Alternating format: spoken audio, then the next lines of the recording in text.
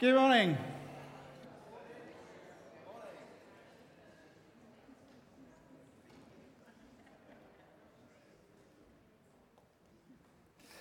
Hannah, can I borrow you a sec? Put your cup of tea down.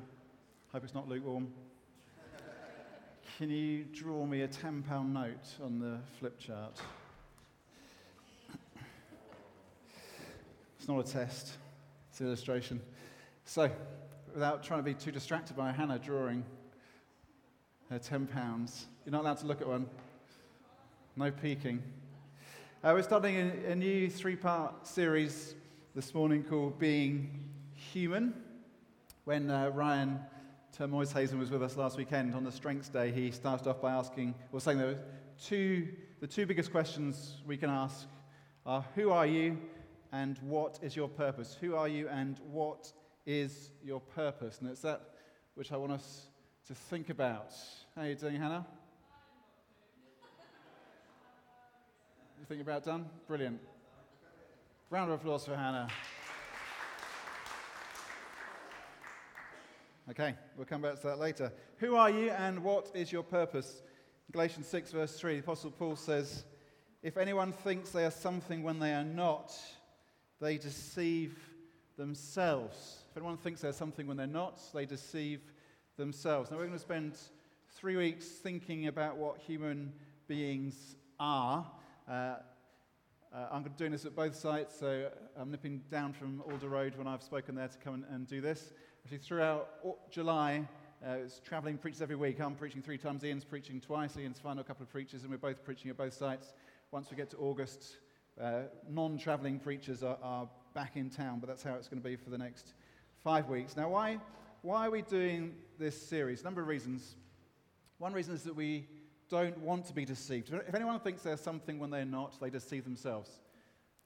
We shouldn't want to think of ourselves as we're not, have a wrong view of ourselves. We don't want to be deceived. And what it is to be human being, what it is to be a human is increasingly questioned because of the developments in technology. The technology we're inventing is changing how we understand ourselves, what it is to be a human being.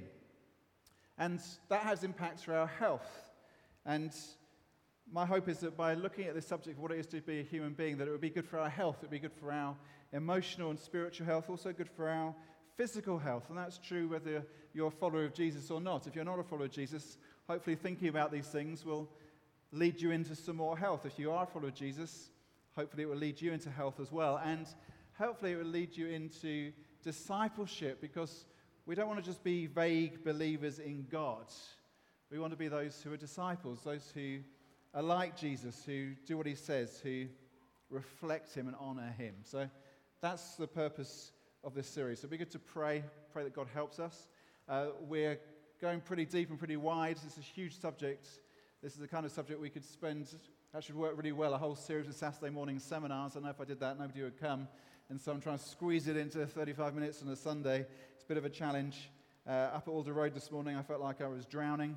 Felicity is with me, said I was amazing. Hopefully, it will fall somewhere between those 2 points with you. So, Lord, I pray that you would help us this morning. I pray that you would help me as we try and unpack these things. I pray, Lord, you would help us to understand more of what it is to be human beings, what that really means, challenges presented to us by the world that we live in, and the truth that's revealed to us in your word. And this might help us in the mission that you've called us to, and would lead us towards health and discipleship.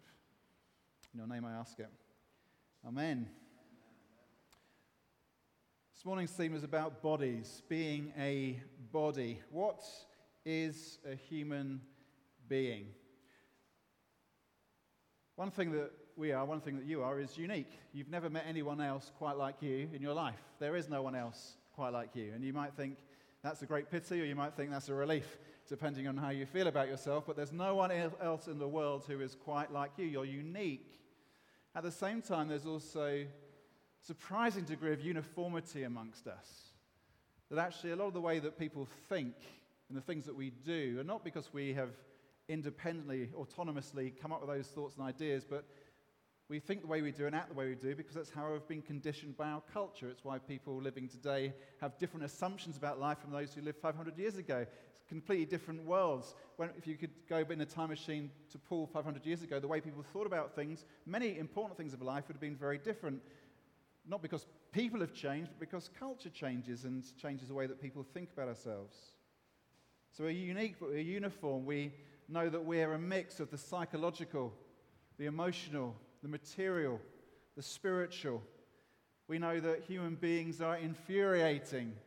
There's nothing more frustrating, annoying, irritating than other people. And we also know that human beings are beautiful, the place where you find your greatest joy, love, satisfaction, community is with other people. We know that we're complicated. So what are we, and what might we be? Well, technology actually changes the questions that we ask and the answers that we give. We live in a world in which computers are everywhere. This room, even with the few of us here, there are probably hundreds of microchips in this room. All the phones, watches, computers, other electronic gadgets are in here, the iPad I'm using to speak from. We're surrounded by technology. Everything's microchipped, everything's barcoded. Computers are increasingly ubiquitous, faster and faster, and smarter and smarter. And the phone in our pockets is probably the thing which most powerfully symbolizes and represents this. The phone in our pockets gives us access to the world, and it makes possible things which would have been unimaginable to us just yesterday. Just yesterday, we wouldn't have imagined that we'd all be carrying around in our pockets a device which means that we can listen to practically any piece of music ever composed in the history of the world. We would never have imagined that we'd carry little devices in our pockets which would enable us to get onto Google Earth and see anybody's house anywhere in the world. We'd have never imagined that for free, essentially, we could get maps with voice directions to anywhere in the world. We would have never imagined that we could have stored hundreds and hundreds of contact details in a thing in our hands. These things were unimaginable just yesterday, and now we just take them for granted. And because the technology has changed, it changes how we think about ourselves. We're increasingly and constantly connected. And over these 3 weeks, we really wanted to think about the impact that technology has upon us and how we need to deal with that and handle it. The question starts to come of where does the human being end and where does the machine begin? And that's the case especially with phones, because for so many people walk around permanently like this. So many people are anxious. Those of you who've got phones in your hands right now, put them away. They're distracting. Shouldn't have them. Use pen and paper. Use a notebook. I'll explain why in a couple of weeks. I'm preaching from, I'm not writing. You learn much more by writing than you do by typing. We'll get to that in a couple of weeks. Anyway, because we're bodies, not machines. But where does the human end and where does the machine begin? And it's how it is. I was at the station a couple of weeks back catching a train and thinking about this series and just noticed that everybody else at the station, everybody was like this. Everybody was, where does the human end? Where does the machine begin? And when do machines then take... I've got my phone powered off, by the way, so it can't ping.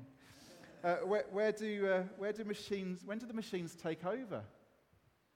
And driverless technology is going to happen. It will probably happen first in the US. It probably happened first in trucks in the US, because in the US, truck drivers drive 250,000 miles a year, thousands of trucks transporting stuff across that huge continent of a country, and driverless technology will just work there so well. They get trucks in convoys, they won't need humans to drive them, it will be more reliable and safer and more efficient. That will happen probably in the next 10 years. Actually, at the moment, the biggest single occupation of employment in the States is being a truck driver. There's going to be tens of thousands of people who have to find new jobs because the machines will take over what humans have previously done. And all this leads to talk of what scientists, technologists describe as the singularity. The singularity being the point at which machine intelligence overtakes human intelligence. For some of us, we might think, well, the machines got there a long time ago. But many people are working very hard to make this happen. A lot of resources going in to reach this point where machine intelligence, artificial intelligence, surpasses human intelligence. There are other people who are very scared by it, and this isn't just science fiction. They're very serious people who are taking this very seriously. Elon Musk, the great entrepreneur, says that artificial intelligence is our greatest existential threat. If the machines get more intelligent than us, why would they need us? Stephen Hawking said that If we reach the singularity, it will be the biggest event in human history. Bill Gates simply says, why are some people not concerned? Now, I don't want to scare you this morning, but serious people are taking these things very seriously. Some are suggesting, Stephen Hawking himself suggested this, that we might be able to take the human mind and download that to the internet, that we could be released from our bodies in that sense to become immortal by taking our consciousness and loading it up on the net. Now, when you buy a new microwave oven and you can't work out how to program it to heat your beans for 30 seconds, you might think that the singularity is a long way off. But what should we think about these things? What should we think about humans and technology? How should we think about this as Christians? What should we think about us? What are we human beings? Who are you? What is your purpose? Now, a contemporary view, a common view, a typical view of what human beings goes something like this, that human beings are just the result of millions of years of evolution, that we are essentially gunk. Yeah, wonderful gunk, but essentially just gunk, which has evolved into the creatures that we now are. And increasingly, we think of that gunk as mechanical gunk. That's happened since we started to invent mechanical stuff. Clockwork was invented, and people started talking about people working like clockwork. Steam engines were invented, and we started talking about humans working up ahead of steam. The electronic revolution happened, and we start talking about genetic engineering and the building blocks of life and about how we're hardwired for certain things. We start increasingly to think about our bodies as hardware and our minds, our consciousnesses as software. Now, what I want to say, my argument, my standpoints in this series is to say that viewpoint is wrong. It's fundamentally wrong, and it's also harmful. It's harmful because it's wrong. If someone thinks they are something they're not, they deceive themselves. If you think you're mechanical guns, you're deceived. I would argue that from what the Bible says. This is what the Bible says, Genesis 1:26. Then God said, "Let us make mankind in our image, in our likeness, so that they may rule over the fish in the sea and the birds in the sky, over the livestock and all the wild animals, and over all the creatures that move along the ground." So God created mankind in his own image. In the image of God, he created them. Male and female, he created them. The story that the Bible tells about who we are is this, that we were, yes, made from the dust. That's what it says in Genesis 2:7. In that sense, the contemporary account is true, that we are kind of gunk, we're gunge, we're dust, that's what we're made of, but not just dust. That God took the dust and he breathed his life into us, and somehow he made us to image him, to reflect him, somehow to be like him. And so biblically speaking, to say we're just the product of millions of years of evolution, that we're just kind of mechanical gunge, biblically that's wrong. I think it's also wrong just in terms of a confusion of categories. It's a category mistake to think of ourselves as machines, because we're not. We're not machines. We're organic. We're flesh and blood. We don't have actual building blocks out of which we're constructed. Our brains aren't actually computers. Human beings aren't machines. But the language that we use to describe ourselves is increasingly as if we were. Let me read to you something that the American author, poet, prophet, I think, Wendell Berry says about this. It may turn out that the most powerful and the most destructive change of modern times has been a change in language. Now, you might not ever, are you still tracking with me? Is this okay? You might never have thought like this. This is really important to try and get your mind around. Possibly the most destructive change of modern times has been a change in language. The rise of the image, the metaphor of the machine. Until the Industrial Revolution, most people thought in images that were organic. They had to do with living things. They were biological, pastoral, agricultural, or familial. God was seen as a shepherd, the faithful as the sheep of his pasture. One's home country was known as one's motherland. Certain people were said to have the strength of a lion, the grace of a deer, the speed of a falcon, the cunning of a fox. Jesus spoke of himself as a bridegroom. People who took good care of the earth were said to practice husbandry. The ideal relationships among people were brotherhood and sisterhood. But now we do not flinch to hear men and women referred to as units, as if they were as uniform and interchangeable as machine parts. It is common and considered acceptable to refer to the mind as a computer. One's thoughts are inputs, other people's responses are feedback, and a body is thought of as a machine. It is said, for instance, to use food as fuel, and the best workers and athletes are praised by being compared to machines. What has happened is that the technology we have made has changed how we see ourselves. That the Bible tells us that we're created in the image of God, but what we've done is to create technology and then to imagine ourselves as like the technology. We've turned the whole thing upside down. Now, why does this matter? Why, as Wendell Berry says, why might this be the most powerful and most destructive change of modern times? I mean, that's a pretty big claim.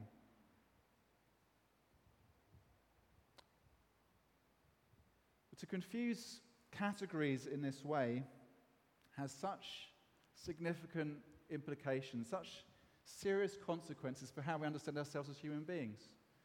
What it leads to is a kind of dualism where we do separate the body from the mind, from the consciousness, where we do start to think of the body just as hardware and the mind as software.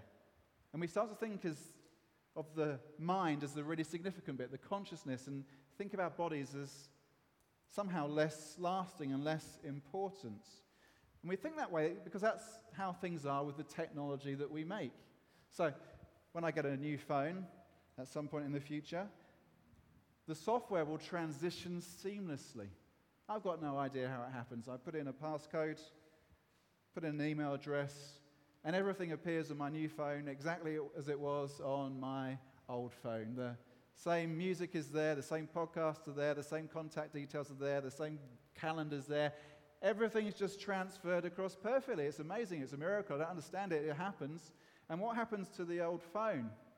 It's an obsolete carcass. It's a redundant model. It's old. It's of no value anymore. It's not for anything. It's the software that counts. The hardware is just the packaging which holds the software in place. And that's increasingly how we in the West tend to think about our bodies, about who we are. Think of this software stuff as the real me, and the hardware stuff as somehow plastic and changeable, and it's going to be obsolete one day. And that leads to huge confusion about our identity. Remember the two biggest questions you can ask: who are you, and what is your purpose? And if what you think you are is essentially somehow a human version of a mobile phone, you're going to think about yourself wrong. You're going to be deceived about yourself, and that's going to have all kinds of practical implications for your health, spiritually, emotionally, physically. So we need a different way of looking at it. We need a different view. The reality is that we're not. We never can be computers. I don't believe that human consciousness can ever be reduced just to bits of information which somehow can be scraped off our brains and uploaded onto the net. And that's because our consciousness can't function except in relation to the body. In human beings, there's no separation between software and hardware. Software and hardware is not the way to think about us. We're an integrated, organic, spiritual whole. Now, you know that because of the way that you experience experiences, the way that you experience emotions. If you're in love with somebody, what is love? It's a question that's often been asked. What is love? You could say, well, it's just something happening in your consciousness. It's a brain function which then in this consciousness mind thing, which we don't really understand, somehow is going on. But you know that's not true, because you know the physical response when you're in love with somebody. It affects you physically. You feel it in your body in all kinds of ways. You know when you eat something, that it's not just a mental. What is taste? Well, it's the brain telling you something about this thing you're taking in. It's the brain telling you whether this thing's going to kill you or feed you. You know it's not just that, because your body tastes. It's not just your brain. It's not even just your tongue. You take something in which is really tasty, you really enjoy, and your whole body responds to it. You take something which is disgusting, and your whole body recoils from it. It's why we use metaphors like, oh, that really took the wind out of my sails. That's not just a sailing metaphor. That's true. If somebody says something to you which is really cruel or harsh or hard, you feel it. It takes the wind literally out of you. It's a bodily reaction. There's no consciousness without the body. There's no perception without the body. There's no mind without the body. Our minds don't work like computers. They're not going to be able to scrape our consciousness of our brains and upload it to the internet. That's not how it happens. That's further illustrated by the way our memories work. We don't remember things like computers do. After this morning, when you go home, every one of us, if you were taken into a police station and asked to give a witness statement about what happened this morning, everyone here would give a slightly different story. We'd all give a different account. Why? Because we're organic creatures. We're not machines. It's one of the reasons why God in his mercy has given us the 4 Gospels of Matthew, Mark, Luke, and John. Sometimes people get confused about that. They read them and say, these look different. Well, they are different. They're all telling the same story. They're all telling the same truths, but they're different perspectives because everybody who sees something records it and remembers it slightly differently. We don't just take screenshots with our brains. Professor of neuroscience at the University of Southern California, Antonio Damasio, says the mind is embodied in the full sense of the term, not just embrained. It's not that you've got a consciousness which is floating around somewhere in your brain. No, your consciousness is you in your body. If you detach the brain from the body, you don't have downloadable software, you don't have anything. Psychologist Robert Epstein puts it like this: we are not born with information, data, rules, software, knowledge, lexicons, representations, algorithms, programs, models, memories, images, processors, subroutines, encoders, decoders, symbols, or buffers, design elements that allow digital computers to behave somewhat intelligently. Not only are we not born with such things, we also don't develop them ever. And that's why Hannah was incapable of drawing a £10 note. And if I'd asked any one of you in this room to draw a £10 note, nobody would have done much better than Hannah did. Now, what is this? It's a £10 note. You all recognize it instantly. You all know immediately what it is. We've all seen them. We carry them around in our pockets, in our wallets, in our purses. We know £10 note. But not one of us could accurately draw a £10 note. If you asked a computer for an image of a £10 note, bang, it'd be perfect. Why? Because computers are not humans. Computers are electronic devices which take snapshots of stuff. We're different. We do things differently. Don't worry, Stephen Hawking was wrong.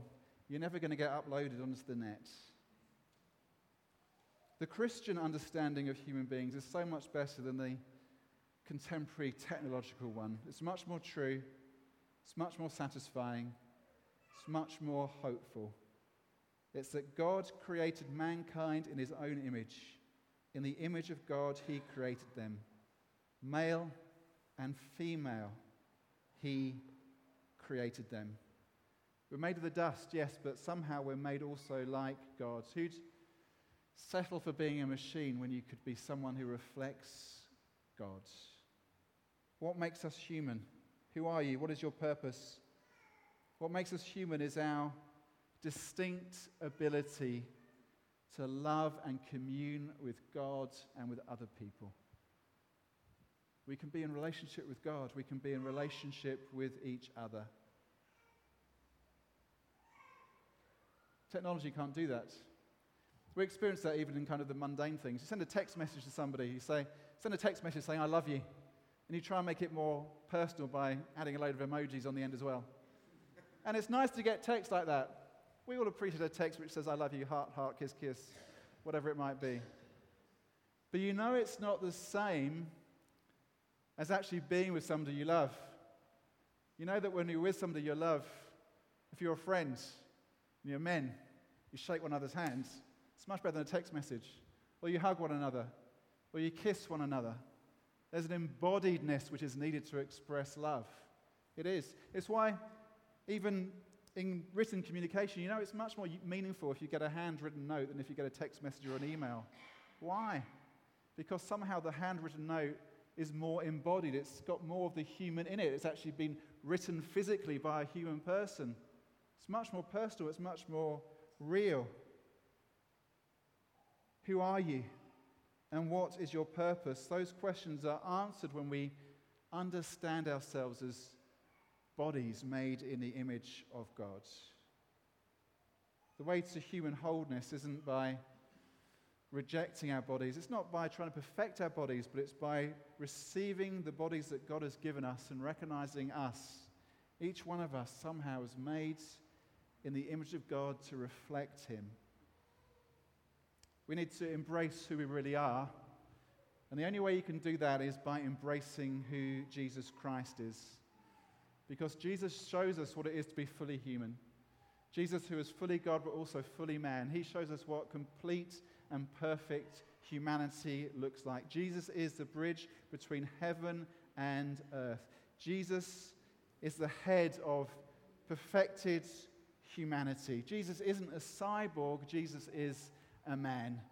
There's a man reigning in heaven now, who will one day come again to claim for His own those who have put their trust in Him.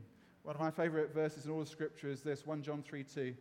Dear friends, now we are children of God, and what we will be has not yet been made known, but we know that when Christ appears, we shall be like Him, for we shall see Him as He is. This is what we Christians hope for. This is what we hope in, that Christ is coming again, and we don't know exactly what that means, but we know it's going to be amazing, that we shall see Him and will be like Him. And what we know about Jesus now is that He's not a ghost floating in the sky. He's not a robot. He's not a computer. He's not just a consciousness, a super intelligence. But Jesus was raised from the dead.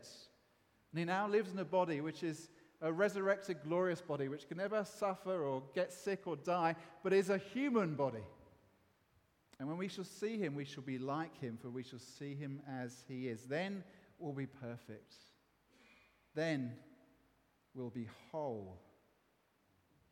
Now, what does this mean practically? I know I'm covering some deep stuff this morning. The next couple of sessions in this series, I want to talk practically. I want to talk very practical stuff. I want to talk about sleep. I want to talk about death. I want to talk about technology and why you should use notepads rather than your phone. This morning, I just want to try and ground it briefly in the area of human sexuality. Because I think this is, in our culture, this is the area where there's the most confusion about what it is to be a human being, because of our wrong understandings of what human beings are.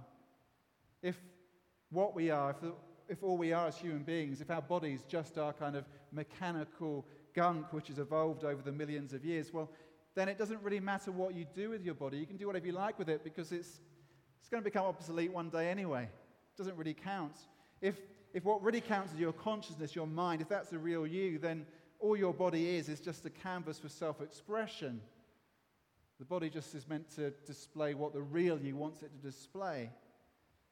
And because that's how increasingly we tend to think in our world, that means that we think about our sexuality just as a matter of what I decide, autonomously, personally, rather than seeing it as something which is about who we fundamentally are as human beings and what it means to be a community of people, what it is to be a brotherhood and a sisterhood. And Christianity offers a very different vision of our sexuality, something which is much more true, something which is much more beautiful. So God created mankind in His own image. In the image of God, He created them. Male and female, He created them. What our sexuality does is to reflect God in His creative genius. That God wove complementarity throughout the universe. God made the day and the night. God made the sun and the moon. God made the rocks and the sea. God made the heavens and the earth. And God made the man and the woman. And these things all reflect a spiritual reality in their physical reality. We also know from the gospel what our sexuality is meant to reflect. The Bible talks about Christ and his church, and God as the lover, and us, his people, as his beloved, and him as the groom, the husband, and we as his bride, his wife, and all these images that the Bible uses, all these complementary images, and all these complementary things in creation, they all speak of solidity and permanence. And if we have our eyes open to see, what they tell us is that our bodies matter. Our bodies aren't just the consequence of millions of years of evolving gunk, and our bodies aren't just like phones which will become obsolete and tossed out at some point. Actually, our bodies are given to us so that we might tell the story of what is true and beautiful. Because our bodies were created to image God. Why is it that we find weddings emotional? Weddings are emotional. The women always cry at weddings, so do lots of the men. To be honest, I normally cry at weddings. When I'm taking a wedding, I always really struggle with that last bit, the declaration after the vows have been given, and the minister in charge pronounces a kind of a blessing and says, because these things have been said, because rings have been exchanged, because promises have been made, I declare you to be husband and wife. I always struggle to get the words out at that point. There's always an emotional kind of catch. Why is that? Why are weddings so emotional? You might say, well, it's simply because you care about the people involved, and that's true, but actually there's something more profound that's going on.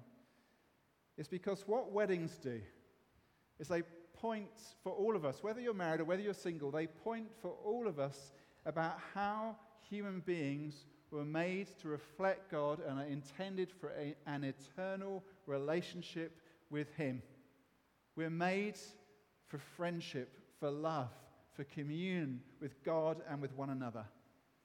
And you see that at a wedding, as a couple do that, as they say, we're going to be in love, we're going to commune together, we're going to be in friendship, we're going to be in relationship. And that's why weddings are emotional, because it points to a bigger reality of our relationship with Jesus Christ.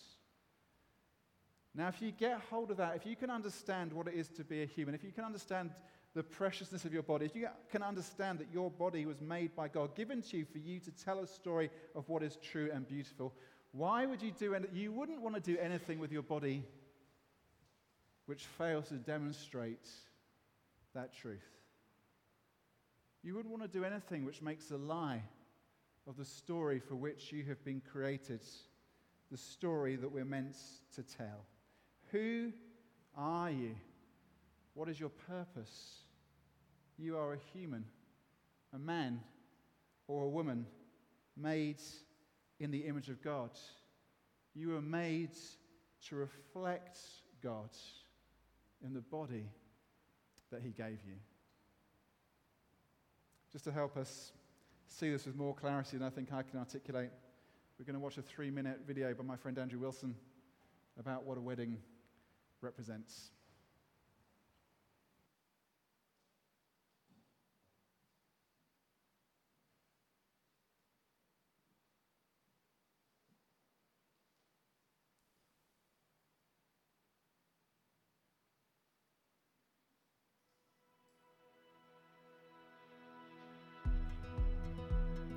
Therefore, a man shall leave his father and mother and hold fast to his wife, and the two shall become one flesh. This mystery is profound, and I'm saying that it refers to Christ and the church. Symbols, shadows, parables. Sometimes this is about that. Flowers are about love. Signatures are about promises. Fireworks are about celebrations. Poppies are about war. And marriage is about the Christian gospel. This mystery is profound, says Paul, and I'm saying that it refers to Christ and the church. So the wedding begins with the groom waiting at the front. He has pursued his bride and won her, and now he just has to wait. And when she eventually comes in, the whole room stands and stares at her beauty, her immaculate dress, pure and white and spotless. She gets presented to him, and they declare that they have no other partners. They hold hands. They make promises to have and to hold, for better, for worse, forsaking all others as long as we both shall live. They exchange rings, signs of the covenant promises they have just made. They sign their names and make their vows legal. Then, as the ceremony concludes, they walk back out again, united as one. Everything he has is hers, and everything she has is his. Everybody celebrates with a meal. Later, they will express their physical union and share all of their possessions. She even takes on his name. Two have become one. And all this is about that. Jesus has made his people ready. His death for our sins has made us beautiful, pure, white, and spotless. We are given to him and to nobody else. We make promises to each other. Never will I leave you or abandon you, says Jesus, for better, for worse, for richer, for poorer. And we reply to him, I will forsake all other gods as long as we both shall live. There is an exchange of gifts. God gives us his Spirit. There is a legal declaration. God says we are righteous in his sight. And we walk on, united as one. Everything he has, his love, his power, his goodness, becomes ours. And everything we have, our sin, our shame, our past, becomes his. Everybody celebrates with a meal, bread and wine. We express our physical union through baptism in water. We give him access to all our possessions. We even take on his name and his identity. We become Christians. Two have become one. This is about that.